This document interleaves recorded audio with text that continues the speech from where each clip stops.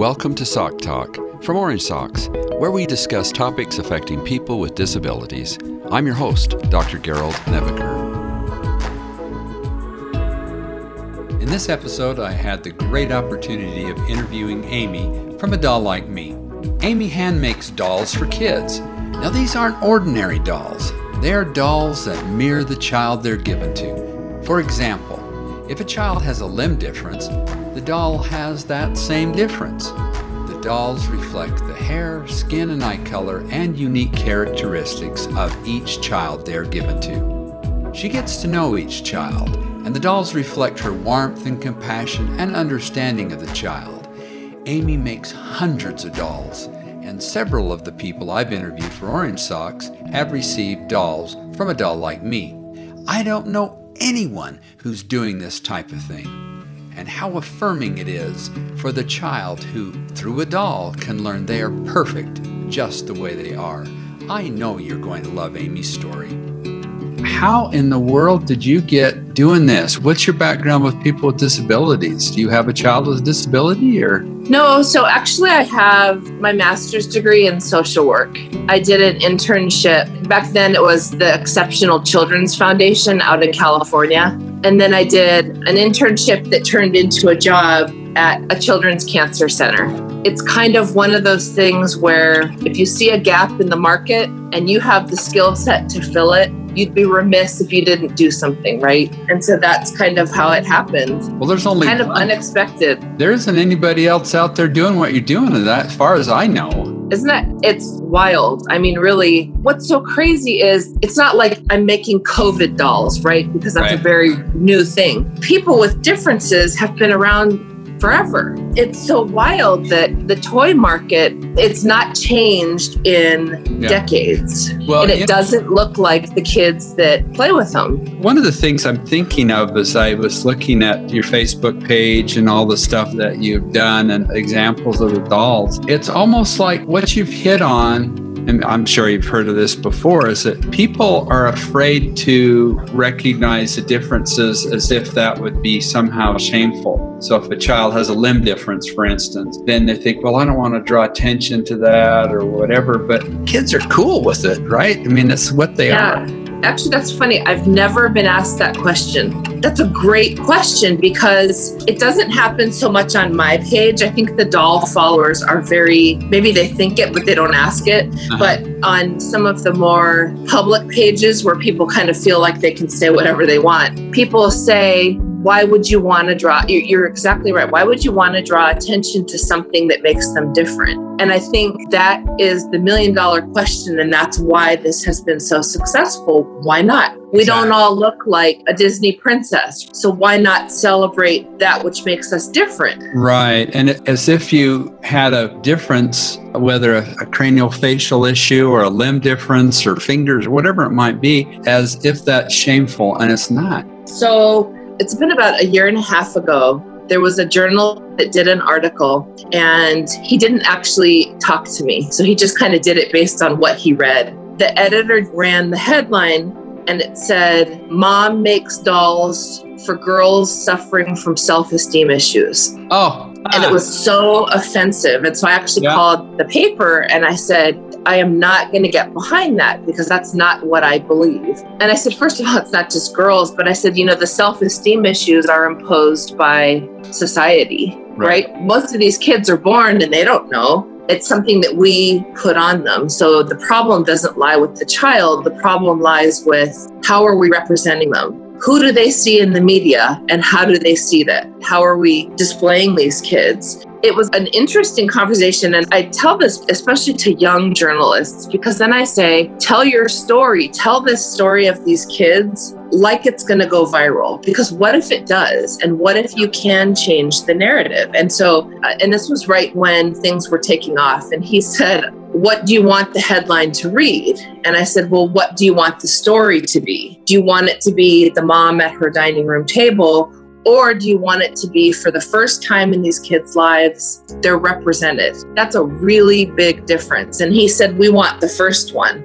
And I said, that's too bad because you have an opportunity to change the narrative for these kids. And he laughed, and this true story. He laughed and said, do you really think your dolls have the ability to make a worldwide impact? And I said, and this is true. And I said to him, no, my dolls don't, but your words do. And it's so true. How we portray these kids makes all the difference. Yeah. You know, the whole reason I have a doll business, while I love making them, the reasoning is actually really unfortunate. It took Barbie, how many years? 75 years? Is that right? To come out with a doll with a wheelchair or a prosthetic. Right. And how many hundreds of years have people had prosthetics? You know, so what the toy market looks like doesn't reflect what our kids look like. No, that's true. And, you know, the one thing, I've learned so many things about the interviews that I've done with Orange Socks, because mostly what Orange Socks is about is championing the journey that families face. It's not that it's not talking about the kids, but it's more emphasis on the parents, because so many parents feel isolated. They feel alone. And what I've learned over time, I'm also the parent of a child with disability, but it's that natural treatment. It's if your kid looks different, somebody coming up to you and saying, why does your kid look different, as opposed to not saying anything, ignoring you and playing like you don't exist. The latter is offensive. The former is not. And all the parents, you know, they love them, and the kids have great self-esteem, and it's because they've got great parents. And when people will honor somebody, and usually it's children do better than adults, they'll just come right up. Oh, totally. How come your kid doesn't have an arm, or how come, whatever. It's just a natural conversation. Anyway, I think what you're doing is awesome, because you're hitting it head on as a natural sort of thing. How wonderful it is for the kids to see a doll that's like them. I mean, obviously that's what you're doing. And it is. And it's funny because there's a little guy, if you've looked at the Facebook pages, you've seen Keegan, and Keegan has the Nevis marks. And his doll is Chip, after chocolate chip, because they've got his marks look like chocolate chips. And when he has his doll, the story isn't what's wrong with Keegan. The story is, oh my gosh, that doll looks just like him. And that's a really different narrative for a child whose psyche is developing, right? Right. I come from a social work in a medical setting background. My husband is a child psychologist at Children's Hospital here. We come at it differently. And if you're going to look at the whole child, the health of a whole child, it's not just medical. You have to look at emotional and mental as well. That's the holistic child. And so for a child like Keegan, this is a really big part of him. And it's so amazing. And his mom documents that a lot, about how that story has changed for them and how it helps him feel beautiful. And he's just a little guy, but he knows that that's what he looks like. So when my little girl, we're not princessy people at this house. My husband and I are very feminist in how we raise our kids. So to have a little girl who adores Disney princesses was a bit of an adjustment for us. But when she saw Cinderella, and I'm totally serious, she was almost 3. And the first words out of her mouth were, I wish I had blonde hair and blue eyes. And the crazy thing is that she does. She's our recessive trait baby. We're very dark. She's got blonde hair and blue eyes. And I thought, she does look like that. How crazy that the child of these feminist parents would come out with something like that. It opened my eyes to, what about the millions of kids that don't look like her? What are we doing to them? She wants to look like a Disney princess, and the fact is she does. What about all these kids who never will look blonde hair, blue eye, fair skin? And the interesting thing is, as you're talking, I'm thinking that we don't come in this world ashamed, right? Other people's reaction to us then might determine some of that. And then we then end up reflecting that back. I think it's so affirming to some of these kids to be accepted for what they are and who they are, not to be ashamed of what they are or the differences that they have, but to champion those. Because it's natural for kids. I mean, their esteem is great.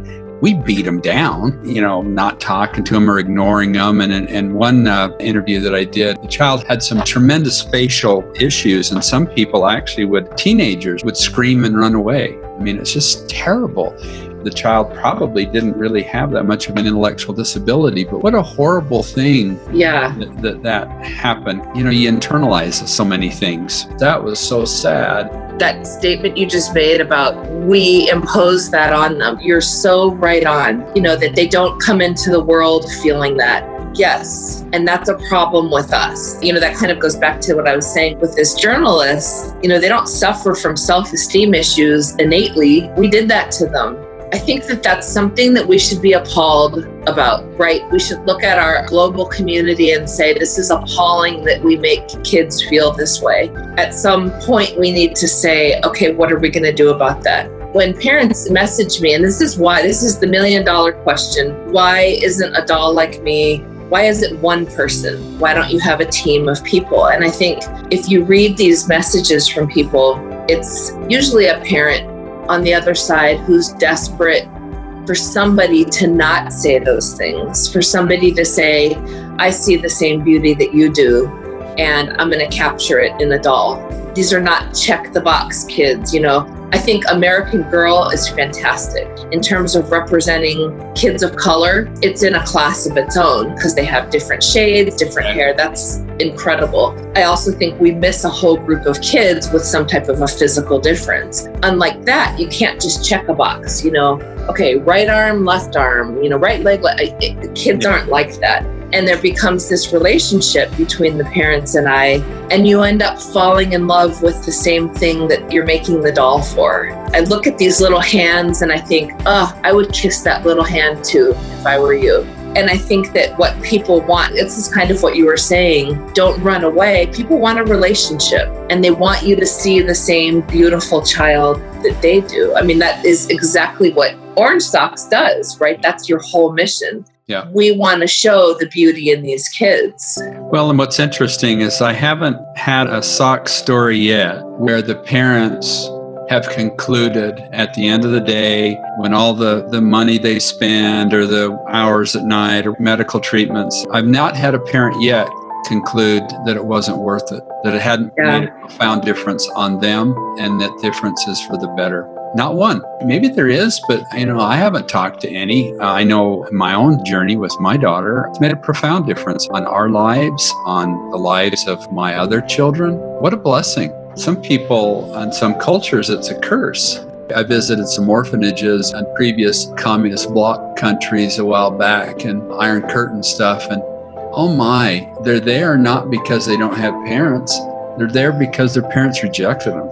But yet they're wonderful. So anyway, that's funny because that's an interesting thing because I have done a number of dolls, particularly albinism with kids born in China. One of the things that I talk to the parents about is it's an interesting transition that when they begin to love the doll and accept the doll, it's a very important healing process for themselves. A lot of them, and in fact, I remember one little guy hadn't seen what he looks like in the mirror. Wow. And so in his mind, the people he saw at the orphanage were dark and dark eyes. And so when he saw the doll, he didn't even know it was him and kept insisting that was not how he looked. And once, they would show him the mirror and himself and the doll, it was a really therapeutic process in a really interesting way. It was something I'd actually never thought about before. That's fascinating. So that dolls are therapeutic for the kid. And I find that actually and I don't say this in it's my dolls or none. Okay. So I use my dolls because that's what I make, but dolls are very therapeutic overall. There just doesn't happen to be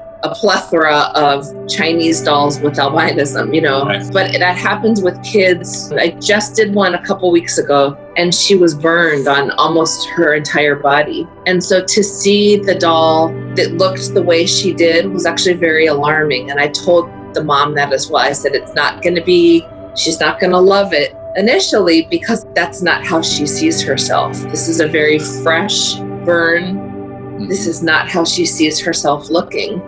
And sure enough, that's exactly how it happened. And it actually became therapeutic for the siblings to take care of it, as she got adjusted to it. And it's such an interesting piece, when you talk about play therapy, that's the essence of play therapy right there.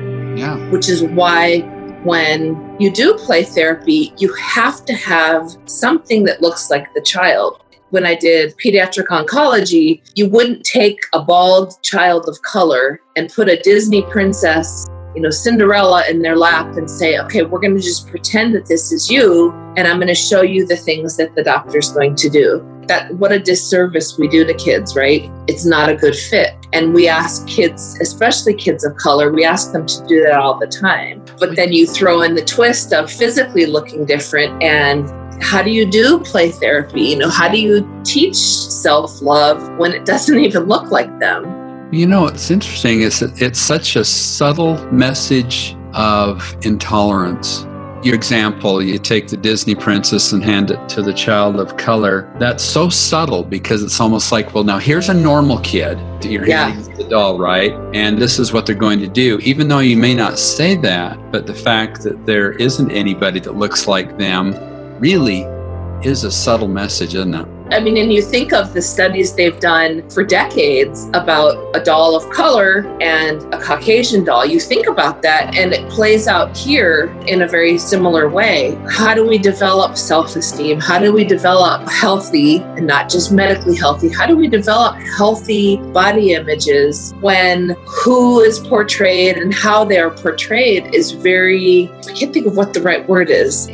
Kids look one way. When you look at kids, let's say that you're watching a movie, the child with the difference, the story usually is about the child with the difference. I think that it's only very, very recent where the child's just there. Right. But usually the story is about the child with the wheelchair, the child with the limb difference, not just, oh, cool, part of the gang happens to be this kid. So I say that a lot, who we see and how we see them needs to be part of our dialogue. There was a story, I think it was this last winter, they have the toy fairs, the international toy fairs, and one of the leading ones did a story on the dolls. And I thought that was such a neat opportunity to talk about why it matters who we're seeing. You very rarely see dolls with any type of a difference. That brings me kind of to a question then. How did you get started? Why did you decide that you wanted to make a doll that resembled a kid with some sort of difference?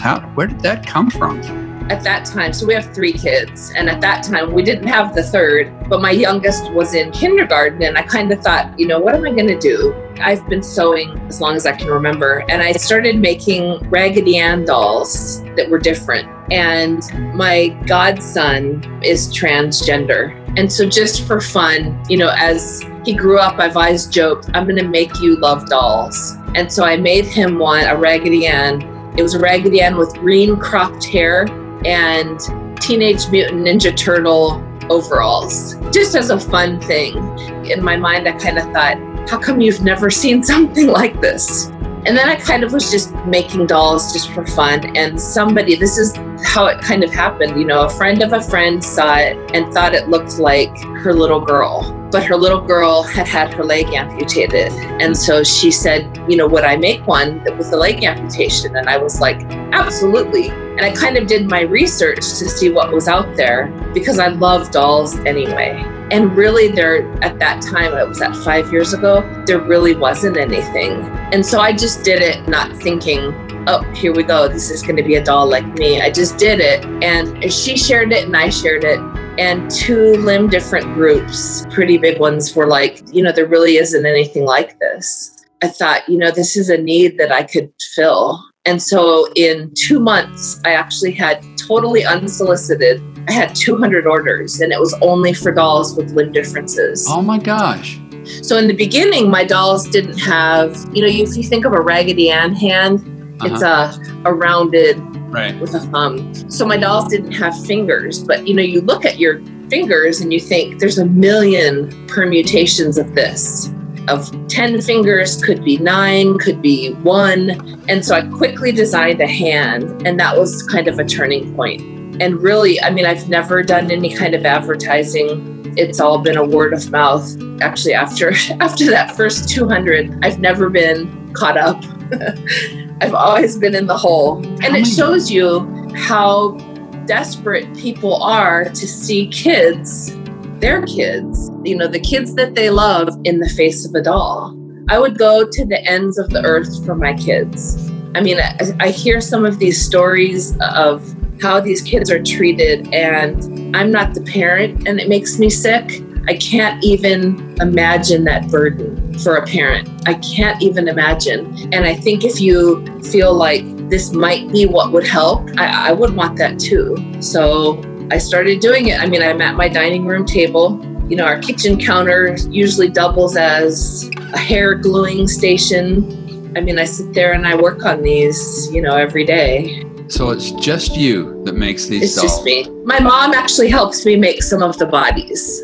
She lives out in California, and that's kind of to speed up my process a little bit. So really, in many ways, this is just a labor of love for you. Yeah. It's an individual, kid by kid. You're not mass producing. People are reaching out to you and saying, hey, make this doll that looks like my son or daughter. And you do that. And the basis originally was Raggedy Ann, Raggedy Andy, right? But I've seen your dolls. They're much more sophisticated than that. They're awesome. They're very human looking, right? They're very human looking, yeah. How many do you make a year? Oh, man, not as many. So my littlest is 4. And then with our distance learning, it's been a little bit slower, but my goal is to produce 1 every few days. In an ideal situation, it would be 1 a day, but kind of while we're still hammering things out with being home, that changed things a lot. It's the question I don't like because I feel bad that my process is so slow, but I never did this with the intention of starting a factory. You know, I don't want to supervise people. That's not the love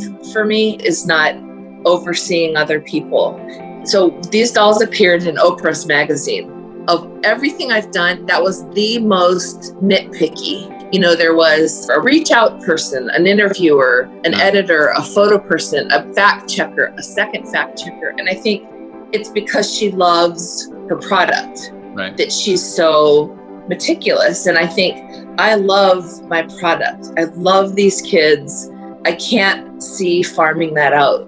And I feel really bad about that part. I genuinely do, but I never intended on having a factory. It just was not in my plan. I mean, if from a business sense, would it be more effective and financially? Probably, but that was never my goal. Did you actually incorporate a business or I did. So the first thing I did, you know, this was 5.5 years ago, was I bought the rights to the name. Because, you know, it's kind of like one of those things where I'm a social worker, my husband's a psychologist.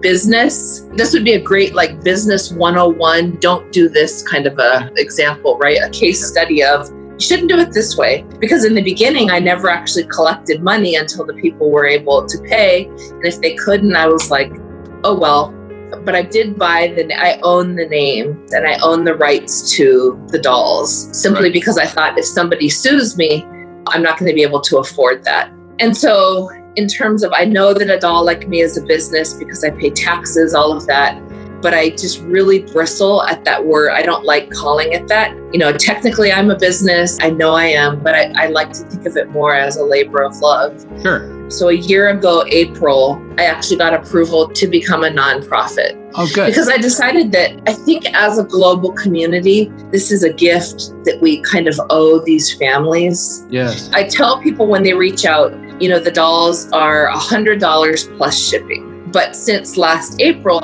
it's all come out of the nonprofit. Because I think, especially for some of these really heavy situations, I feel like it's wrong to say, all right, and now your bill is $100. It just has never felt right. And so for a long time, I was actually eating the cost because I thought this is just the way it's going to have to be. But the nonprofit at least gives me the flexibility to pay for my supplies and all of that and not have to charge people. I tell people now there is a long wait list, and hopefully in 3 years, I'll still be in a position where I can offer it to you for free. But I do tell people that there is a cost just in case I get to a point where I run out of donations. Sure. Good for you. See, that's ironically, that's what I got my doctorate in, was management of nonprofit organizations. And so I eat, sleep, drink nonprofits. That's Orange Socks is a nonprofit. It's part of Rise, which I started 33 years ago, which is a nonprofit. So I love the nonprofit space. And, you know, I would love to be able to assist and help. No, there's never a charge. I only take on the ones that I'm interested in. Then I see what I can do. But you've already done so much, so you don't need me. that's neither here nor there. This interview is not about me. The interview is about you. Well, that's an interesting, last year, Kalea, so I have 15, 11, and 4. And my thought was, I'm technically a stay-home mom. I don't want to look back and say, bummer that I missed Kalea's toddler years. But the timing seemed right because of all the media. But I remind people, I have never been paid for an interview. I have never received a dime. And I think I have a really strong belief, and I tell my boys who are older, I tell them this: you have an obligation to your community to become an advocate. You really do. You may be put in a position, whether you as a dad, you may not have signed up for that, but the fact is that's what you became. And I think that if you have an opportunity or you have a platform, you shouldn't use it to promote yourself. I did an interview, and it's been a little over a year ago. And I remember I stopped the interview and I said, I'm really uncomfortable with all of the questions about me. Let's talk about what this means for these kids. And they had actually flown in this correspondent. It was funny. And she said, but the story is you. And I was like, but really the story is, why am I doing this? I have an opportunity to talk about, you can go any number of ways. Number one, how do we advocate for these kids in a broader sense? Or two, how are you going to use your skill set to advance someone else?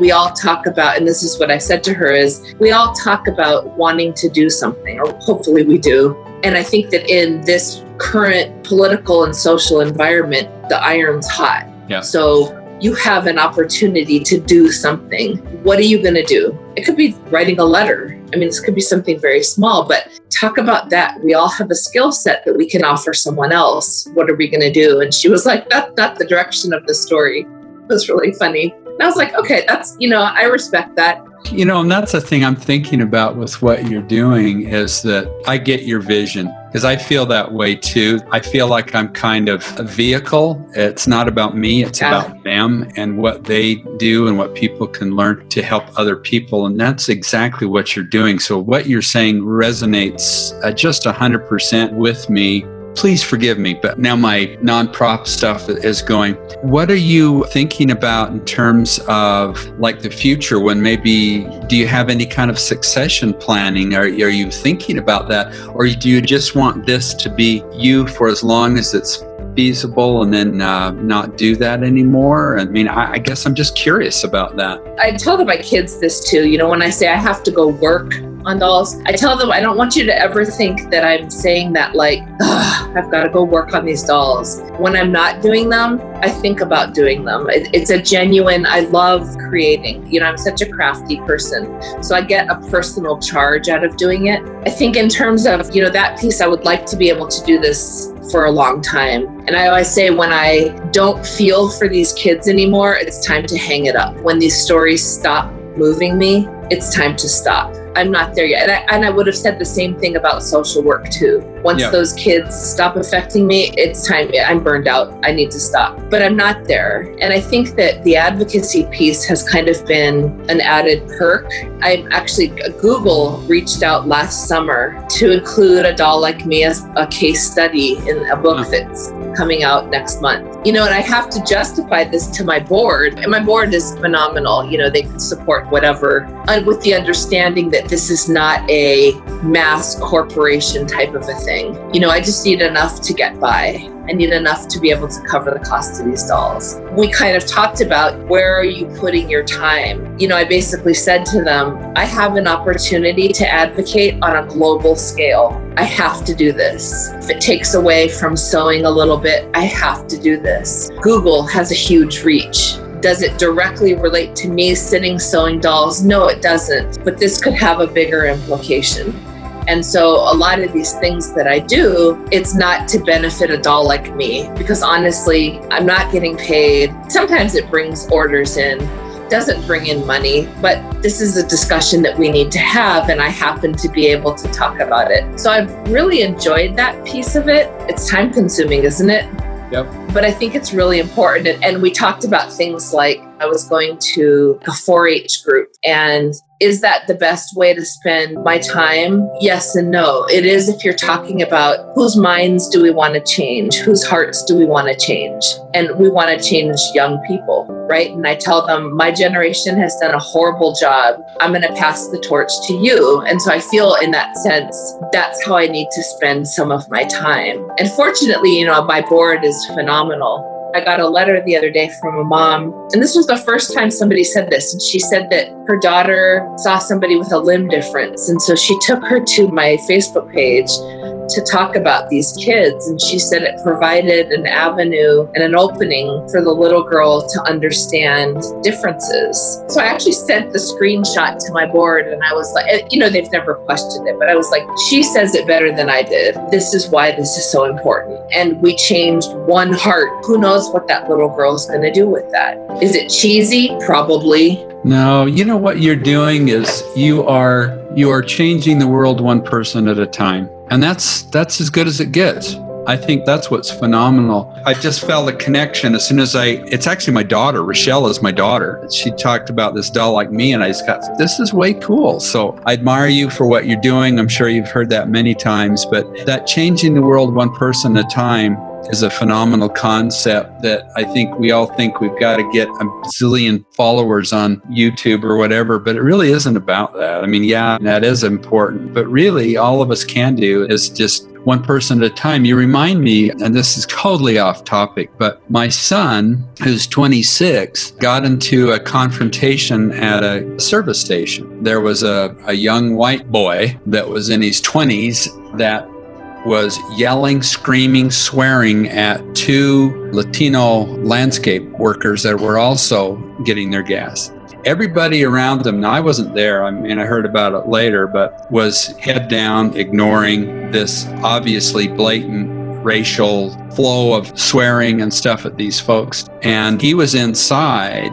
He just up and went right out and got right in the guy's face, said, "You sit down now. You're the reason why our world is having the problems that it is," and made him sit there until the police came. And I thought about that, and I thought, well, one, he put himself in danger because who knows, the guy was a lunatic. He may have had a knife, a gun, or whatever. I'm thinking now how grateful, and I'll never know this, but of the 2 workers who were then the object of his fury were made to feel, and how grateful they must have felt that someone came to their defense, that they may not have felt like they could come to their defense, but he could. Now, that's not something that I would do, but my son's big, strong, and so he had no intimidation of taking that detractor on. And I've thought about that, and it's that type of championing that will put an end to the racial nonsense that's going on, the discrimination stuff, the stuff that you're doing. In many ways, you're like my son. You're championing the differences and saying it's okay. And you're out there. I mean, my gosh, you've been interviewed by everybody. I mean, I don't have Facebook or Google talking to me. I don't have, Oprah Winfrey, putting anything on Orange Socks in there. But you're just this humble person changing the world one person at a time. And that's so admirable. I just wanted to tell you that. You probably get a lot of accolades, but you're not getting a lot of money. I really appreciate that. And it always feels like you're talking about somebody else. I feel like there's 2 people. The other one you're talking about just hasn't totally sunk in yet, because I'm going to go back downstairs and I'm going to probably unload the dishwasher and, convince my kids that, you know what, I am a little bit cool, but no, I appreciate that. And also with your son, tell him I'm proud, because that's something I hope that my boys would do that. And we talk a lot about the word integrity. What are you going to do when nobody's watching you? What are you going to do when I'm not there? I'm proud. I know you must be proud. And I think when you can do something, you've got to grab the opportunity. And kudos to him, because it made a difference. And who knows how that would have escalated. Who knows? That's the problem, is nobody does anything. And we talked about that earlier too, where I think most people genuinely want to do something. People want to make a difference. We are a very self-serving society. We are a very selfish community. And we have a million reasons to not do something, right? We can think of, I'm too poor, I'm too busy, I'm too old, I'm too young, I'm too whatever it is. But we have to do something. And that's why, what you were just telling me, we have to do something. This cannot be our status quo, whether you're talking about race relations, whether you're talking about anybody with some type of a difference. This cannot be the way that we do things. And again, I mean, we have come full circle in everything we've talked about. Yep. We have to look at the whole person. How are we treating the whole person? We talk a lot about the medical piece of it, but how are we treating these other pieces, which are equally, if not more, important? How do we treat these fragile psyches of these kids? And I know you've heard them too. You hear these stories, and I think these are usually adults leading this. Why are we treating people like this? What have we become? When did we lose our moral compass? Kudos again to your son for doing something. Yeah, indeed. And what I've actually heard with some of the parents, I've had parents who went out on Facebook or whatever to post a picture of their children and stuff, who then got these trolls that came in and said, yeah, you know, you should have aborted this child. How dare you bring a child like that into this world? What a hateful sort of thing, and that's as hateful as any kind of racial anything. Absolutely. Right? And you talk about discrimination. One of the things that I'm proudest about with RISE, the big nonprofit, is we do work development for people with disabilities to get them real jobs in the community. The unemployment rate for people with disabilities is astronomical. I mean, it's like 78% or something like that. People with disabilities don't have jobs. Well, why? Well, because they've got this kind of difference or whatever, they can't do it. And some of it has to do with what's between their own ears. A lot of times it's that the disability between your ears is more than what's on your body. And so if they think they can and they're treated like they can, they can. And they're often very, very wonderful employees and do great things out there. Right. That's the whole person mentality. Right. When I did this 4-H talk, I will never forget this, because this little girl asked me, and it was funny because they said, you know, you have 10 to 15 minutes to do a talk. And I was like, yeah, right. And these kids ranged from age 5 until 19. And there were probably, 80 kids. Were quiet this entire time. And this very little girl asked me what the most difficult doll I've ever made was. Oh. I was like, gosh, that's a great question, because I haven't been asked that. And I said, you know, sometimes the difficulty isn't skill. The difficulty is the emotional piece that comes with it. You know Sophia Weaver. Yes. That was one of the dolls that I did. And I interviewed her. Oh, did you? Natalie Weaver she's awesome. Like hero status. When you talk about what she's been through. Yeah. And I remember when she first reached out, she was a little bit hesitant, you know, kind of like, but if you can't do it, that's fine. And I was like, no, I want to do this. You know, and I always tell people, remember that I try as hard as I can. It's not exact, but I'm going to really give it a shot. And that doll took me, granted it was difficult, but in terms of like an emotional difficulty, I had a really hard time with hers. And it took me almost a week to make Sophia's doll, when it should not have taken that long. And that's what I said to this little girl was, sometimes it's difficult for my heart, that's the difficult piece. There's this photographer that I follow, Joel Sartori, and he photographs actually animals. My kids and I were watching this video that he did on animals that are nearly extinct. And one of the things he says in the opening is, we won't save what we don't love. And I think about that with these kids. You have to be able to look, and that's one of the reasons why I post photos. You have to look into the face of this child to fall in love and decide, okay, this matters to me. We have to do something different. And I think that that's been kind of the power behind a doll like me, is the photos of these kids and their dolls. You can't not look into the face and say, this doesn't matter. I don't even remember what my original thing was, but yeah, I think emotionally, some of these way heavier. There's one that the grandma emailed me yesterday and said that the little girl died and she got her doll 2 months ago. I quickly did it because we knew that this was the end. And emotionally, I thought about that little girl all day. And those are tough. Those tend to be the more difficult ones from an emotional level, not skill.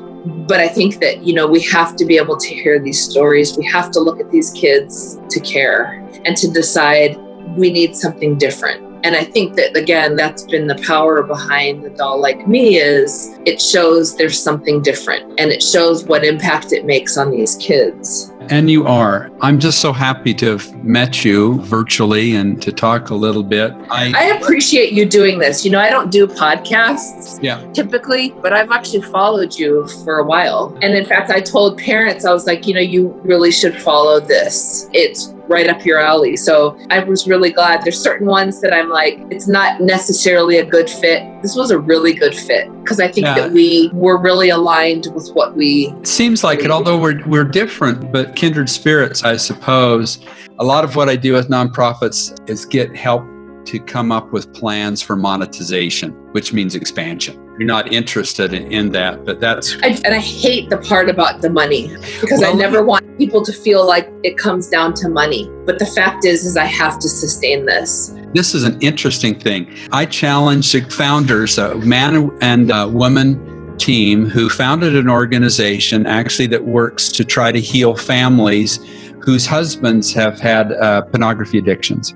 They were poking along as the founders for about 5 years. And then they pulled me in to say, well, what are we going to do? And they felt guilty about the money part. Well, we want to give this away. And my challenge to them was, you can't expand your mission if you don't have that margin. You have to have that. Get rid of that guilt, move forward because the world needs you. So the more you operate like a business, them, not you, but to get this out there, your message out there, you don't have to make a cent off it, but to expand it, then the more couples and men in particular are going to benefit from what you do. They accepted that challenge, and I've been working with them now for a number of years. They brought on a CEO. Well, why would they bring on a CEO? So that they could expand that. They don't make any money, and it's their vision that's going forward because it's important, and they had to let go of the whole thing of just keeping it free as a service. You got to have that margin, and what a wonderful thing you're doing with those dollars. Even if you personally don't benefit, the kids are benefiting because of what you're doing, right? That's where I get pulled in is on the monetization of nonprofits, but you already have a funding stream. Well, that's the part that, and I think that's one of the things we just had a board meeting last week, and that was one of the things we talked about was, how is this going to sustain itself as we go forward? It's been great so far, but how do we ensure that then I'm not having to say, okay, I have to go back to, I'm sorry, there is a cost attached to this, This is not I'm out of my comfort zone when I talk about the money piece. Yeah. Because, I feel that this is something we owe these families. On the other hand, I'm spending sometimes 5 hours a day. I have to have something. It's funny because sometimes I'll ask someone to come watch my little one before all of the COVID. And they're like, well, I usually charge $10 an hour. And I'm thinking, I don't even make $10 an hour.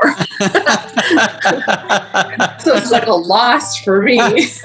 Well, again, you're doing wonderful things. You're in it for the right reasons. And it would be fun for you to end up where you could have somebody worry about the money so that you don't have to. And so you can just continue what you're doing. And that's the fun part with the nonprofits is you really can have your cake and eat it too. Nonprofits are wonderful. I'm glad you said that because I'm not going to lie. There's days that I think I never should have done that direction. It's a lot of work, but... Let me tell you something. Rise is big. I have 3,000 employees. We're a $100 million nonprofit organization in 5 states. I never had any idea that we would ever be that big. My wife, in fact, when I founded it, thought it was something I would do until I got a real job. So, I don't run it anymore. I haven't for quite a while. I have my number 2, who's now the CEO. I've put him in a CEO position, is this MBA dynamic going out there doing it. I'm kind of that heart and vision. I would give stuff away, right? I'm kind of like you in many ways. I don't work for money. I work for the emotional return. But yet I thought about it because of people like him. We've been able to take that vision and expand it now for all those people. That's what I'm hoping to do with some of these other nonprofits and have done, is to expand them out so the world can see the benefit of the nonprofit organization. And often it's a matter of skill sets and putting people on the bus that have the skill set to champion it. You're not a business person. Don't be it. Your husband isn't a business person. He shouldn't be either. A member of your board probably ought to be, et cetera.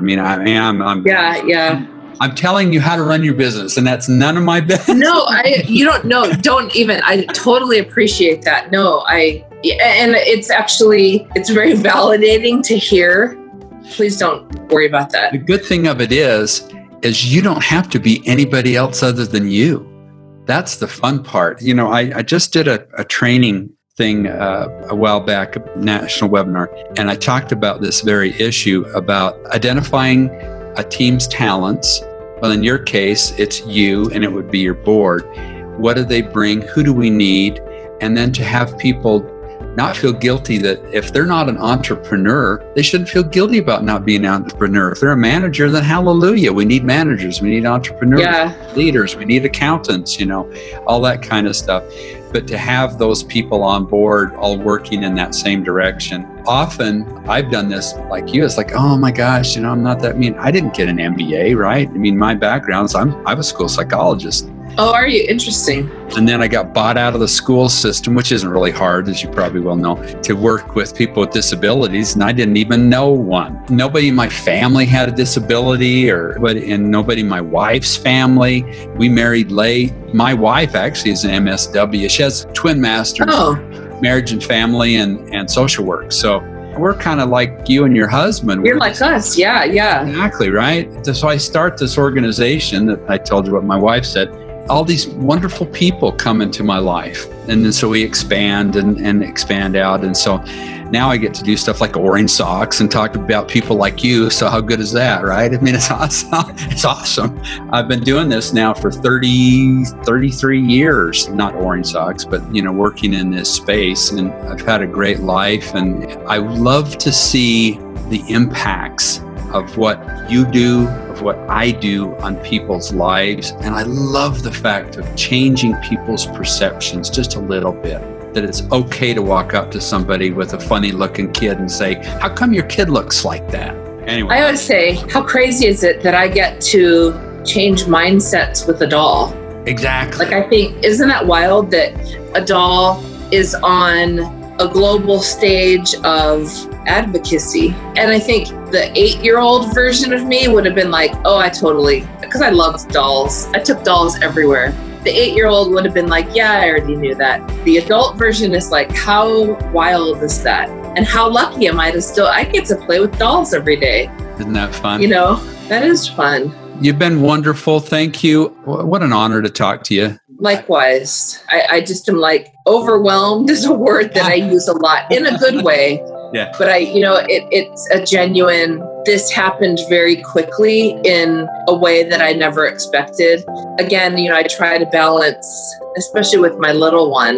I don't want to miss this time with her too. So I think a lot of things may happen, when she's a little bit older. Yep. If we ever go back to school, who knows, right?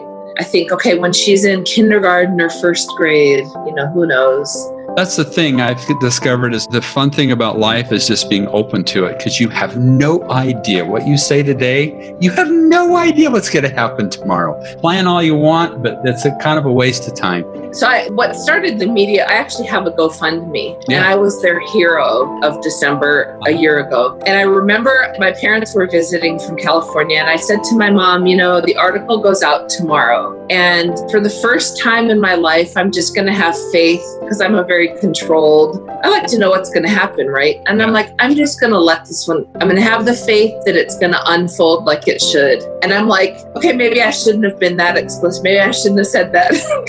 Because she's like, be careful what you say. Be careful what you put your faith in. And it's true. It unfolded in a way that I never imagined, in a good way. Yeah. But who knows what happens when you say, I'm just going to let it happen. This is a very good example of what happens, Amy, you're awesome. Thank you. Bye-bye. Thank you. I appreciate it. I appreciate Amy taking the time to talk with me. I felt a connection with her and with a doll like me. Amy has been interviewed by all kinds of outlets. Just search the internet for a doll like me and you'll see what I mean. While surfing, you will find her GoFundMe page. Please go there and make a generous donation. Thanks for listening. Thanks for listening to this episode. Orange Socks is an initiative of Rise Incorporated, a nonprofit organization dedicated to supporting and advocating for people with disabilities. Follow Orange Socks on Facebook and Instagram, and visit our website, orangesocks.org, for more stories and to find national and local resources to help parents of children with disabilities.